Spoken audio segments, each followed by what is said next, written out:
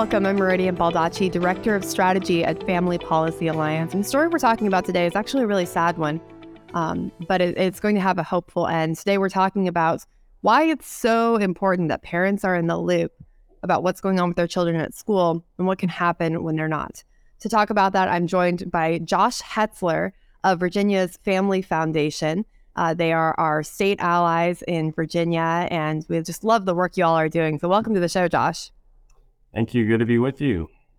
Yeah, I'd love to just jump right in. I think we've got a powerful story to tell today. We're talking about someone named Sage. What is Sage's story? Just to bring our audience up to speed. Yeah, well, I'll do my best to share the full story, but it is an almost hard to believe story with lots of twists and turns. And Sage is a girl, very typical teenager. Who, at the age of 14, found herself in a situation that she never thought she would be in. Backing up, though, I would say that Sage was adopted at the age of 2 by her grandparents, who are, in all respects, her parents now, Michelle and Roger. And she, up to the point of 2 years old, experienced a lot of trauma in her life. And so some of the things that I think she experienced goes back to that early trauma. And that's sort of some of the things that the school could not contemplate, understand, something that the parents knew well. But Sage entered high school at a public high school in Virginia.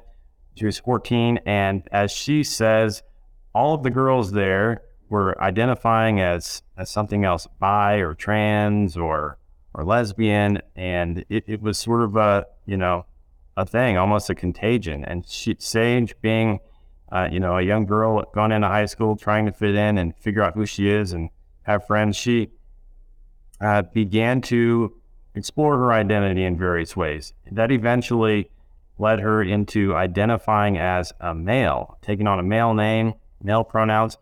And while this was happening, teachers and counselors were heavily encouraging her to do this, even inviting her to use the boys' bathrooms. Meanwhile, her parents were never told about this. And the school has very intentionally kept this information from her parents.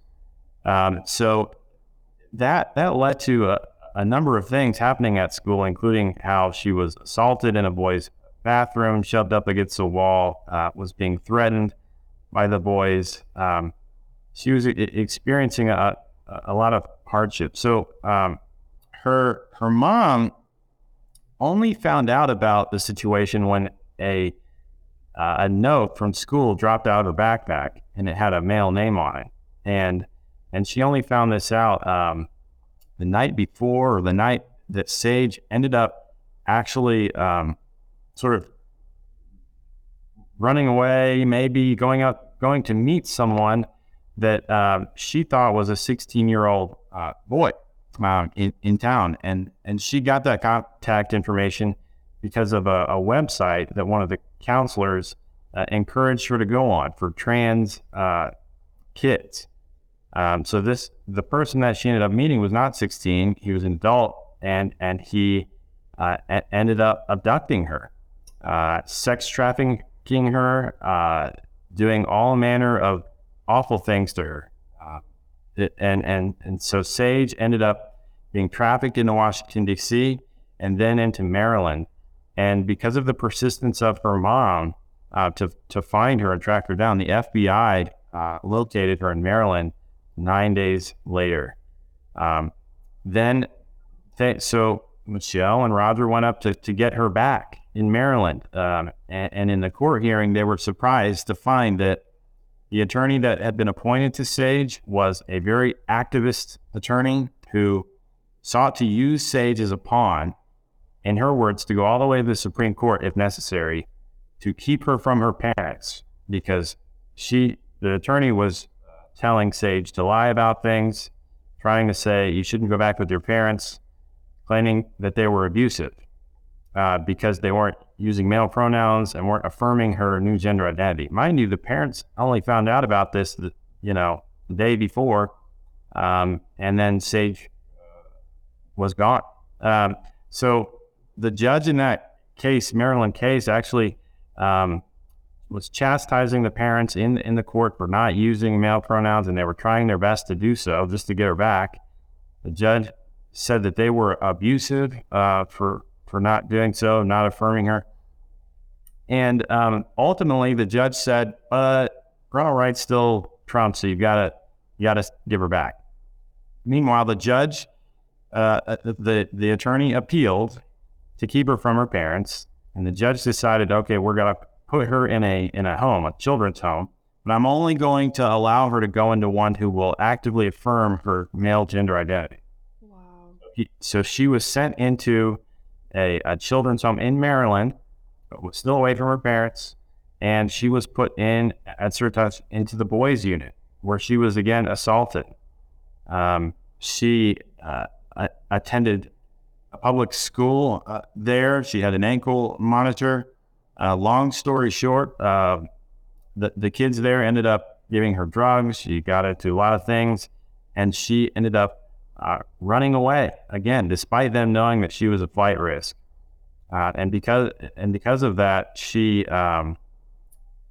ended up being sex trafficked again by someone she sought to meet up with, and for 90-something days was very much taken captive and had a lot of terrible things happen to her. She was ultimately found again, this time in Texas, because of the persistence of her parents. And the FBI found her again. And so they eventually brought her back. They put her in a different facility, mental health sort of children's treatment home in Virginia, where she's from. And there, the personnel were actively encouraging her to undergo transgender treatments, not just counseling, but they were looking towards getting her to, remove her breasts and things of this nature. They were, and meanwhile, Sage didn't really know what she wanted, and eventually she realized she wasn't a boy. She didn't want to be a boy. It was all just a phase. She was just trying to have friends. She didn't want this, but she was afraid now to tell them differently. And so that's sort of where Josh, I want to find out here. This is just crazy to me. This is just hearing how all of this began with parents being left in the dark, and then parents being cut out, and then parents being cut out again, and all these just terrible things happening to Sage in between. I know at the Family Foundation that you guys have really been very involved in this too. So I want our audience to hear that part of the story. Maybe that's where you're going. But how did you guys end up getting involved with this case? Yes, and I'm sorry about all. It takes a while to tell the story, as you can tell. This is great. So we got involved because Michelle, I think, had been almost a year at this point, and where her daughter was gone. She'd been desperately trying to get her back, and she couldn't find anyone to help her. So I think she initially contacted us when Sage was in Maryland, but the case was a little bit beyond our ability for a number of reasons.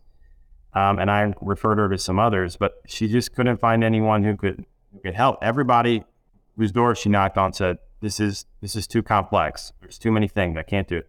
And so Michelle came back to us, and I said, all right, Michelle. When I realized that what was really going on was that they were encouraging this home was holding Sage against her parents' will and pushing her heavily into transgenderism, I realized we have to get her out. We've got to find a way, no matter what, to get her back and restore her to her parents, because they're destroying this girl's life. And so we just set out to do it. And thankfully, we were able to find a way, and I sort of intervened as her attorney in the midst of an area that, frankly, I didn't know a whole lot about. It was a really messy situation. But I knew that Michelle was much better off with the Founding Freedoms Law Center with an attorney. And so we eventually helped shepherd that process, was able to return Sage home where she's doing well. She's in a private school and involved in church and has renounced that, gender identity as a male and is embracing her true identity. So It was an amazing thing for us to be able to step in and to see a success there on that. Well, that's incredible, and thank you for sharing that, Josh. For those in our audience who don't know, Family Policy Alliance, we get to host a network of about 40 state family policy councils. They're independent organizations, just like the Family Foundation, doing incredible work. Whether it's work like this, very literally intervening in legal situations for those who have legal centers to protect children and families and religious freedom, to actually representing these issues at the state capitol. And that's what a lot of these groups do. And I know you actually did that in this case, Josh. You all saw what happened, and this led to something called Sage's Law. So can you tell us a little bit about Sage's Law and what that is? We wanted to capitalize on Sage's story to do some good. We wanted, if this was going to happen to Sage and to her parents, thought, well, let's make sure it doesn't happen again. Because clearly this was able to happen and it shouldn't have. And so we drafted Sage's Law, and it did a couple of things. One, it said that if a child is identifying as a different gender at school, you must tell the parents as soon as you find out. And then we said, counselors are not able to encourage children in that direction, certainly without notifying their parents about it. And then finally, we clarified that parents cannot be deemed abusive or neglectful simply for affirming their child's biological sex. And things that everybody should agree on. But it was a pretty tough battle, but we were able to share her story, get the message out, and man, it became a national, international story. And so we were able to get it through the House, and the State House, but not the Virginia Senate. But we hope to keep pushing on it.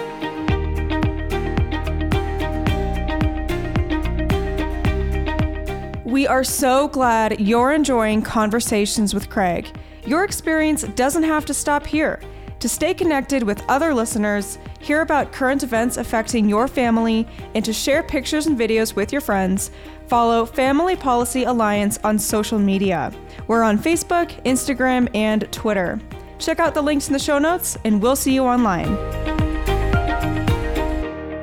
Absolutely. And I think that's such an important antidote. We've our followers will be familiar with what California was doing last year with the law that essentially kidnaps kids from around the nation and says, if your parents won't affirm you, come here, we'll take custody of you as the state, and we'll provide you with transition.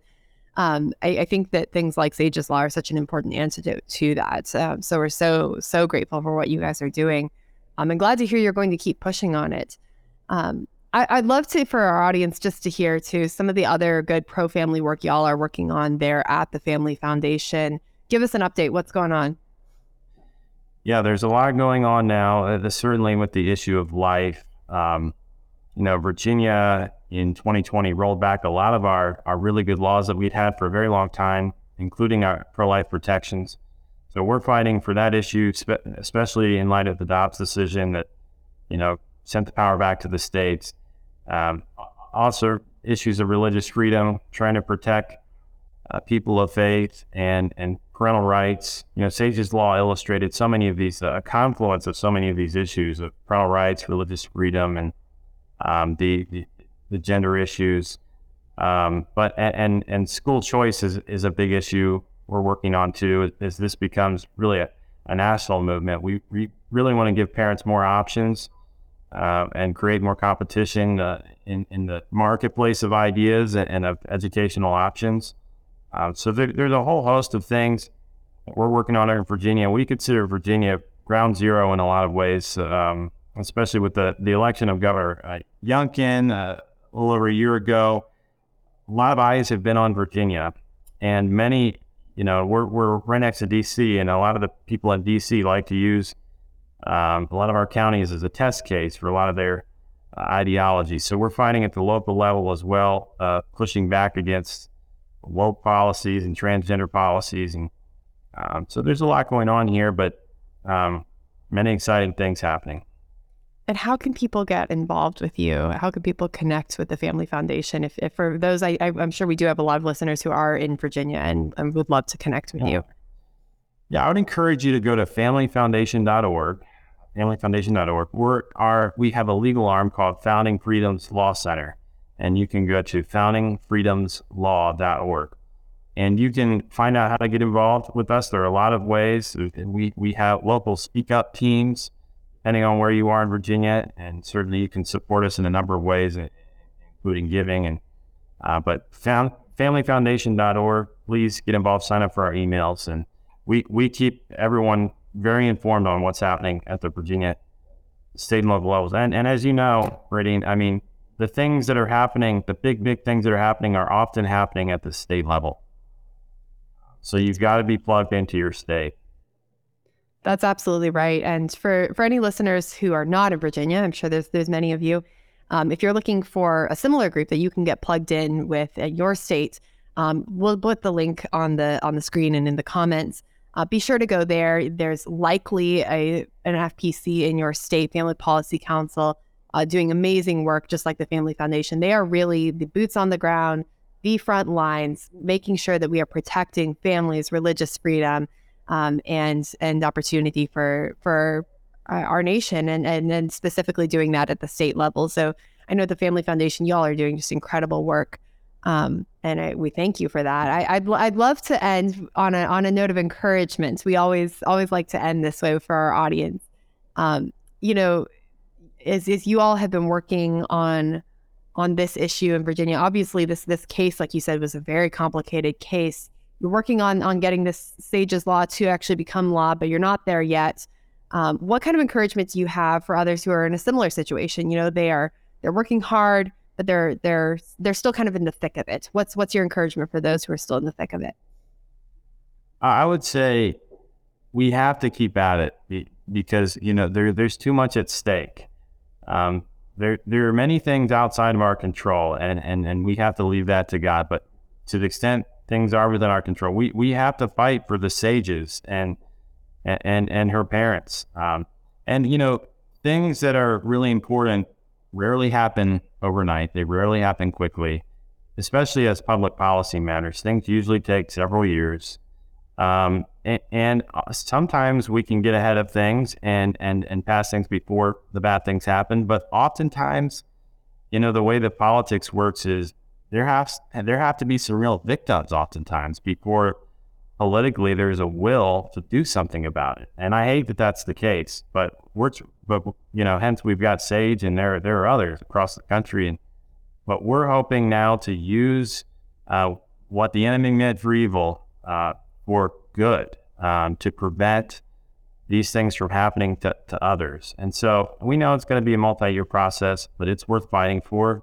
We have to protect these kids, these parents, and we have to uphold what is clearly true and right and good. So I mean, again, the outcome is often, you know, beyond our control. We have to be faithful in pushing for what we know is right. And you know, I believe most reasonable people do agree with us on these issues, that parents should be informed, that kids shouldn't be mutilated, and that girls should be able to play sports without boys, you know, taking over. Things like this. There's a lot of agreement, and now we just the conversation on these issues is reaching a fever pitch to where I think we're starting to see a lot more progress on the legislative fronts.